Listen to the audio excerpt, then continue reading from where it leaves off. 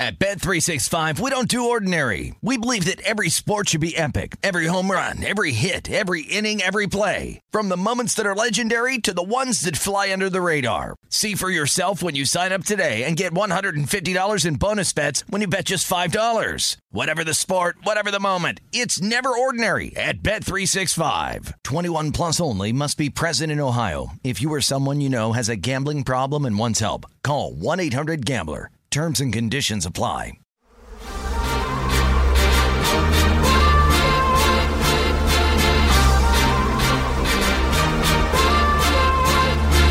Welcome to the Hornets Hivecast, the official podcast of your Charlotte Hornets. Here's your host, Sam Farber.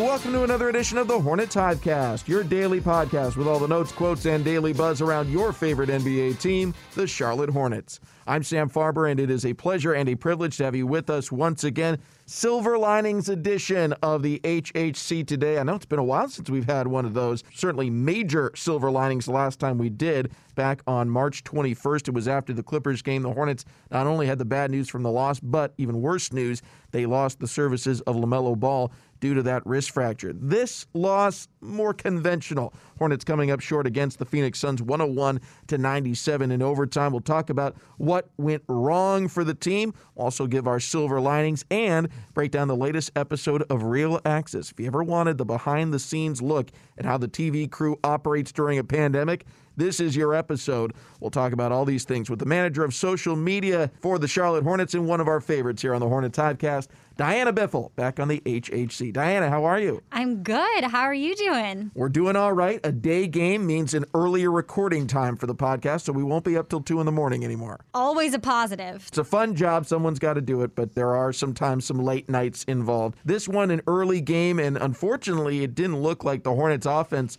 was up early enough for this one. Team shot just 40% from the field, 30% from three. A couple of players in particular had really rough times of it scoring the basketball. What were your takeaways from this 101-97 loss to the Suns? I think we first just have to take a step back and say, hey, the Suns are second in the West, and they have one of the greatest floor generals of all time in Chris Paul, and we have two of our best offensive players injured. So going into this game, we were certainly at a disadvantage, and we fought incredibly hard the entire game through overtime. So overall, I'm very proud. Now, as you mentioned, there were some shortcomings on offense. PJ went scoreless today, but he also contributed with 12 boards. And he, right behind Terry, had almost as many, or almost the most minutes of anybody on the team. And I think that really shows the trust that JB has in PJ and the way that he can impact the game so many different ways down the stretch. No question about it. And I like what you pointed out there. I mean, the Suns are an elite team.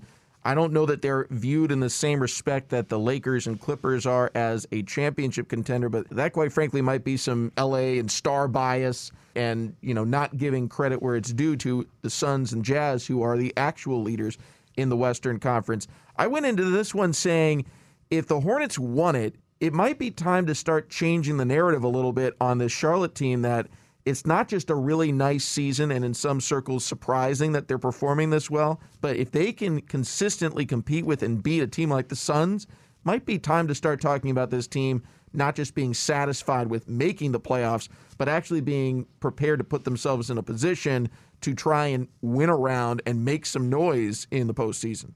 Absolutely. I went into it with a similar mentality, and honestly, I still have that mentality because of the way that we played and how we really showed up. I think that if we're healthy towards the end of the season, the sky's the limit. 101-97 was the loss in overtime. Time to hand out some silver linings. And Devontae Graham, he had his season best effort, posting 30 points, 7 made threes, and as much as clutch time is Terry time, clutch time was Tay time in yesterday's loss. Can the Hornets do it again?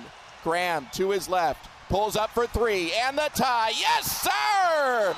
Devontae Graham flexing for the fans. He has tied this game at 90.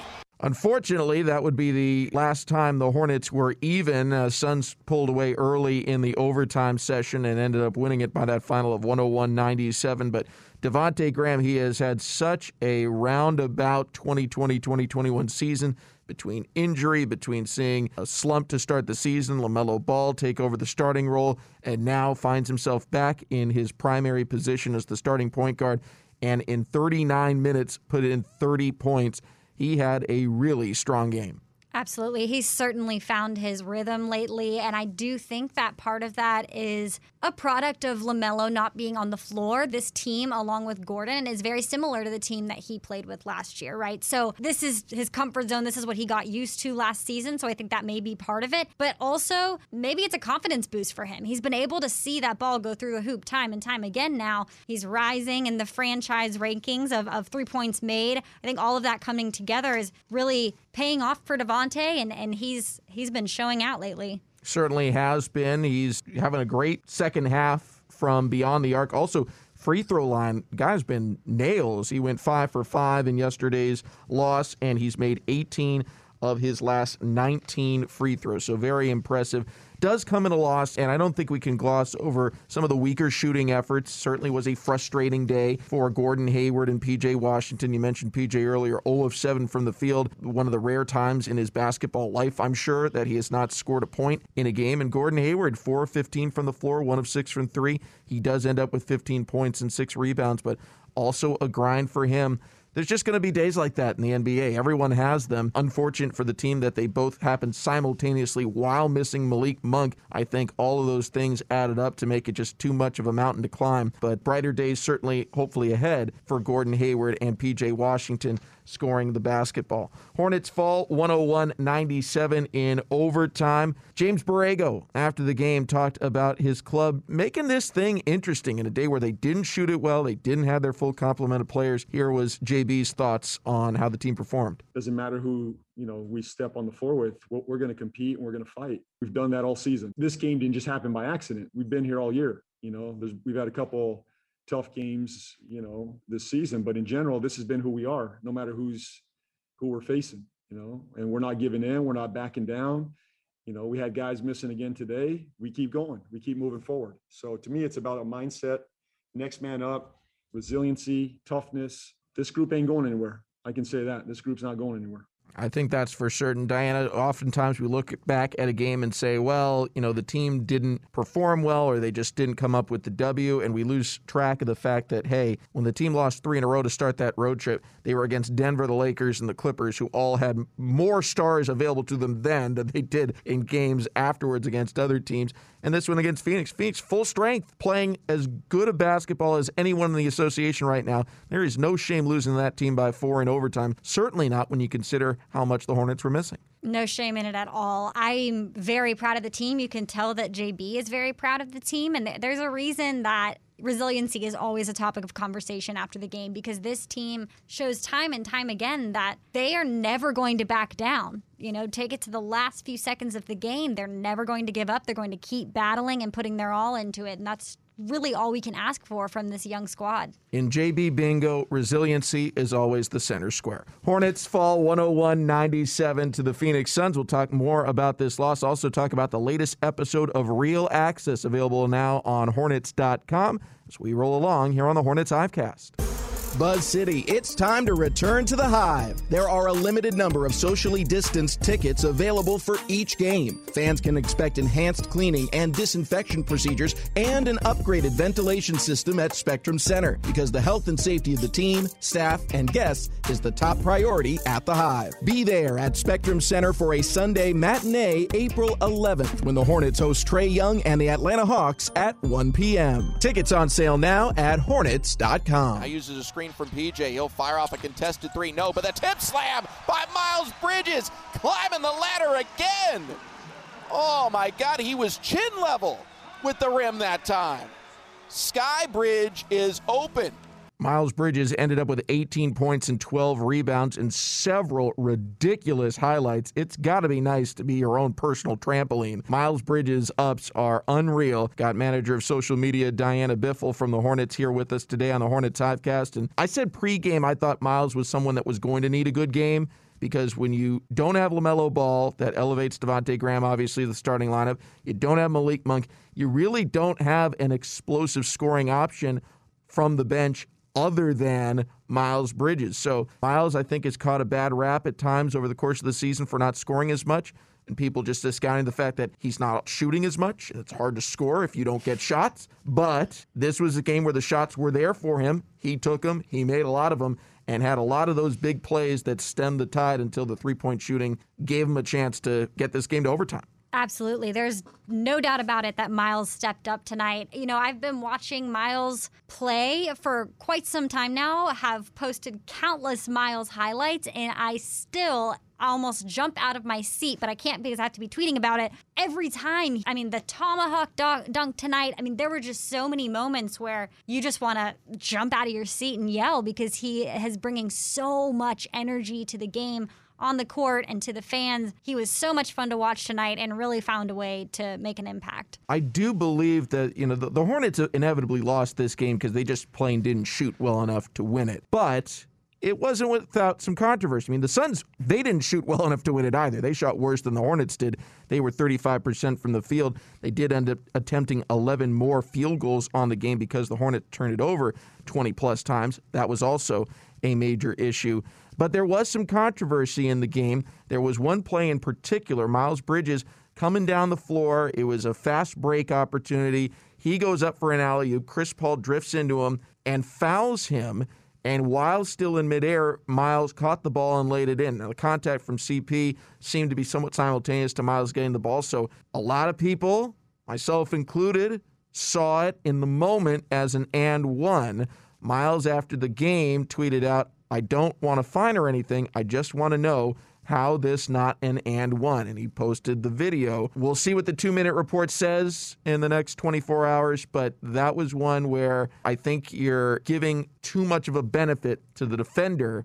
Miles didn't go up into the air for no reason, okay? Right. He is being undercut to prevent him from making a shot.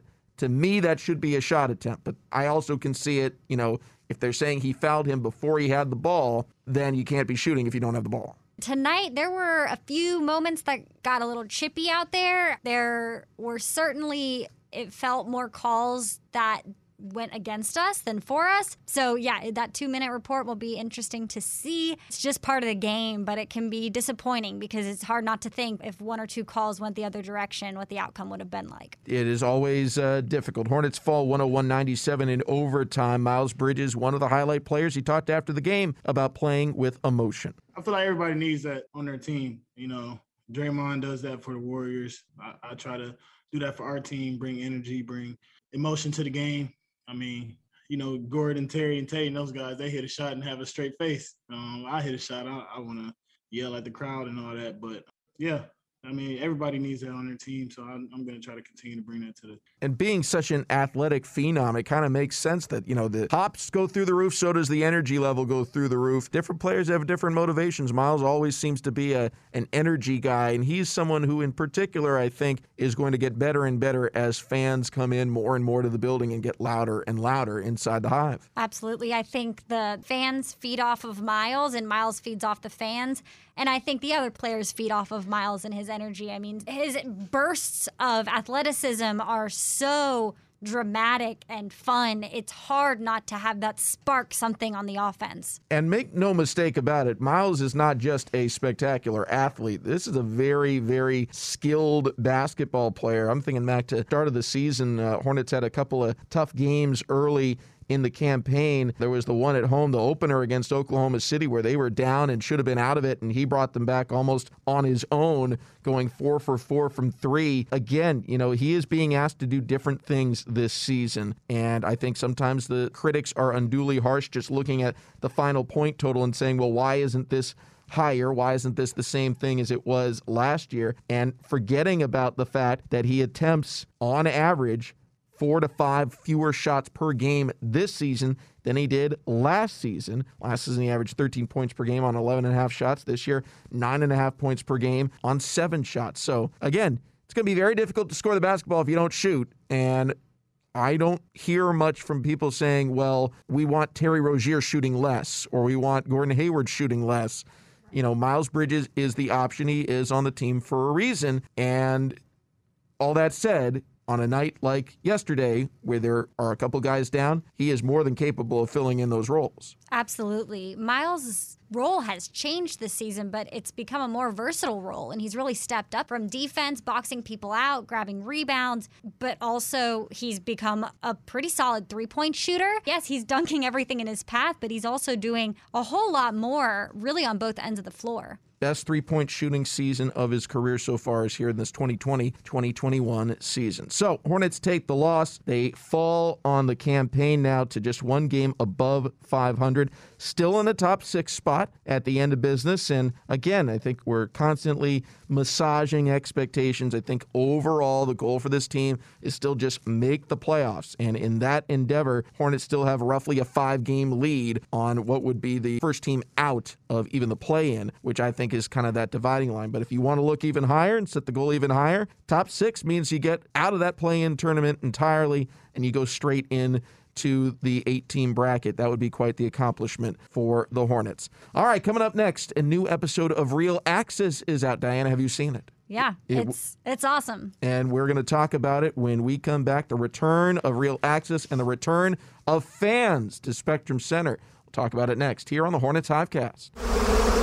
Hornets fans, be sure to download the Hornets app on your mobile device. The Hornets app is your access to all new features and exclusive content, including the new game day experience for every game this season. Sam Farber and the Hornets manager of social media, Diana Biffle, here with you on the Hornets Hivecast. Diana, Real Access had its latest edition come out talking about the return of fans to Spectrum Center. It's one of the big storylines of the second half of the season and really about our world in general as we slowly but surely make our way back towards normal. You've been in the building now with fans. I'm kind of, in my own little zone most games. I certainly hear and feel the presence of the fans. It's undeniable, it's inescapable, and it's such a great positive, but I don't interact with them in game the way that you might have a chance to because you're out in the seating bowl. I'm in my little bubble doing the play-by-play. What has been the biggest rediscovery or thing you don't think you noticed about having fans in the stands before that you feel now after having spent a year with them absent? The support of the fans. As the manager of social media, we can sometimes see a lot of the negative on social media. Now, granted, we have a lot of really supportive, awesome, positive fans, but it's hard not to notice sometimes the people who can be down on the team when you are sitting in an arena just filled with people who are die-hard Hornets fans who are screaming at the top of their lungs no matter how far we're down, no matter what's going on the court. It's just such an amazing reminder of how awesome this fan base is and how much Buzz City loves the Hornets and how much we love them back. And just to see the smile on the players' faces when the audience gets loud, it's a really special feeling. So I think that would be the number one thing. I think secondly, all of the LaMelo Ball jerseys has been really out of control. When I started this job, it was right after we got Terry Rozier, right after Kemba moved to the Celtics. So a lot of people were still wearing their Kemba Walker jerseys. Now it is LaMelo Ball, PJ Washington, Devontae Graham, Terry Rozier. You're seeing such a great mix of support for our entire team, but especially LaMelo Ball jerseys just really everywhere you look. Yeah, LaMelo certainly seems to be the crowd favorite, and it was fun to see him at the game yesterday. First time he has been back in the building, and the coaches talked about that being a boost, just having his presence back with the squad. I like what you said, too, about the positive nature of fans. Social media, it can be a negative place. I think there's a lot of critics out there who, they'll examine the team and say, well, LaMelo got hurt, so it's time to sell everyone that's not under contract for the next 3 years because, it's time for a teardown because one piece of bad news came across. This team is so much more than just LaMelo. LaMelo is an accelerant on what was already built up, the fire that was already established by James Borrego and the coaching staff, as well as Mitch Kupchak in the front office. I mean, he does things that take this team to a different level, but they play a fun style, entertaining style of basketball, even when LaMelo's not there. And they're still a very young, high-flying, entertaining team if LaMelo is in or not. So this will be a fun run through the remainder, and it's fun to see the fans out there as well. It's something that hasn't been lost on the players either. Devontae Graham, after a season-high 30-point effort, talked about the impact the fans had on the game. Definitely. I feel like that energy, the energy in the arena obviously helps with the emotion of the game. And obviously, like you said, Miles was bringing a lot of energy when he came off the bench when they went on their run. And then, just being competitive side. Devontae Graham weighing in on the fans. Now, you can certainly tell the difference, Diana, between fans and no fans from home and road games. Home games, it's buzzing now. We look forward to having fans back again when the team returns to the Hive April 11th. Go to Hornets.com for more ticket information. But on road games, it's still me sitting in an empty arena with the TV folks. And on this latest episode of Real Access, the other half of it was talking about and showing kind of behind the scenes how the TV crew operates when the team's on the road. Yeah, I think that was really interesting for people. Our broadcast team is so awesome with Fox Sports South. We have such great appreciation for Del Curry, Eric Collins, Ashley Shamady. They all do such an amazing job. And it's a reminder that when we're on these road trips, they're not there with the team. They're calling these games off of monitors, bringing so much energy from a different environment than they're used to being in. And I think that that's really something that people may not even think about. They're just so used to hearing Eric Collins yelling hum diddly dee because they think he's excited because he just got to see Miles dunk in person, but he didn't. He saw it on a screen. Same with what you do, Sam. When you're calling these games from the studio without being able to watch the game in front of you, it's so different. And I'm sure, like so many people, your job has changed a lot over the last year. So kind of seeing that behind the scenes look is really, really cool. There's definitely something lost to not being there, but we all understand it's a pandemic and we're making the best of it and looking forward to the day when this is all behind all of us and we can get back to normal life and normal broadcasting environments. But it was fun. I mean, I've worked a lot in television, so some of it, is kind of old hat for me, but it's still interesting to see how they do this, because this is not old hat. Figuring out how to do a Zoom interview with the coach every single game, that's not the same. And so Eric talking about how the closest he gets to JB nowadays is the Zoom room versus normally he would have an in-person conversation each and every game day, probably be at a lot of practices. That's just different. So we're all making adjustments and sacrifices, but this edition of Real Access really brings us into the hopefulness of the future, with fans finally being welcomed back to the Hive, even in a limited capacity, and also the reminder of what we're all still dealing with, and that is a ongoing pandemic that has forced us all to make adjustments to how we take in NBA basketball and bring it to all of you, the fans. I think it was a really insightful episode from a lot of different, it was jam-packed, a lot of different perspectives here. We get to see, like you said, the hope of fans being back, and also a homestand that we swept, which was amazing. Just to see, hey, there's a sense of normalcy back, and the players are feeling it, and it's helping us win. That was amazing to see, a road trip that was grueling and challenging for players, but also a certain kind of challenge for media, for broadcast, all the way around. So I really enjoyed watching it. I think everyone else will. I think another thing that's really cool to see is just how people keep the morale high in an environment where we're being, advised, rightfully so, to stay away from people, not to touch each other. They showed Ashley and Del kind of fist bumping through shield that's between them on broadcast. That's such a bizarre thing you'd never think to see. And that's just another way to keep morale high. People are just getting creative, and this episode of Real Access definitely showed that. If you're a fan of, dramas or series like Game of Thrones, or one of my favorites, one of The Americans, like one of those plot twists that come right at the end of the episode, and we're living this season in real life, so we know what it is. It's the LaMelo Ball injury, but that comes right at the end of this episode. And I just felt like it's such an interesting snapshot in time, because Real Access is, for the most part, about a week behind. It's kind of reviewing things that happened a week ago.